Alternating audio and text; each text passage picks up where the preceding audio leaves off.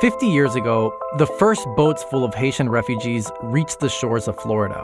And this set in motion a new chapter in American history.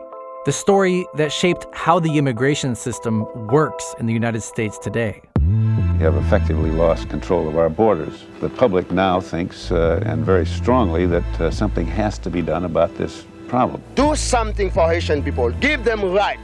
Give them freedom. Set them free from jail.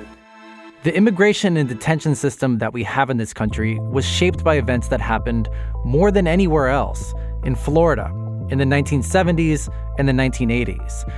And specifically, events that played out in Miami with the arrival of a new wave of Haitian and Cuban immigrants. You flee in a dictatorship and you came to a country seeking freedom, the next time they just throw you in jail again. We always were different. I mean, not because we're better or nothing, but they gave us that status. In a new podcast from WLRN News called Detention by Design, we take a deep and critical look at how it all played out and how it's still playing out.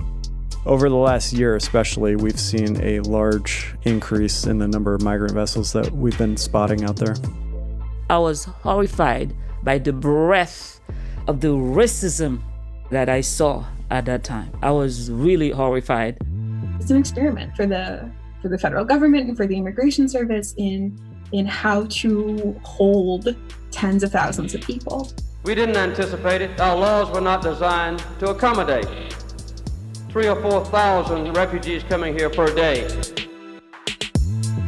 Detention by Design from WLRN News. Coming to your favorite podcast app September 7th.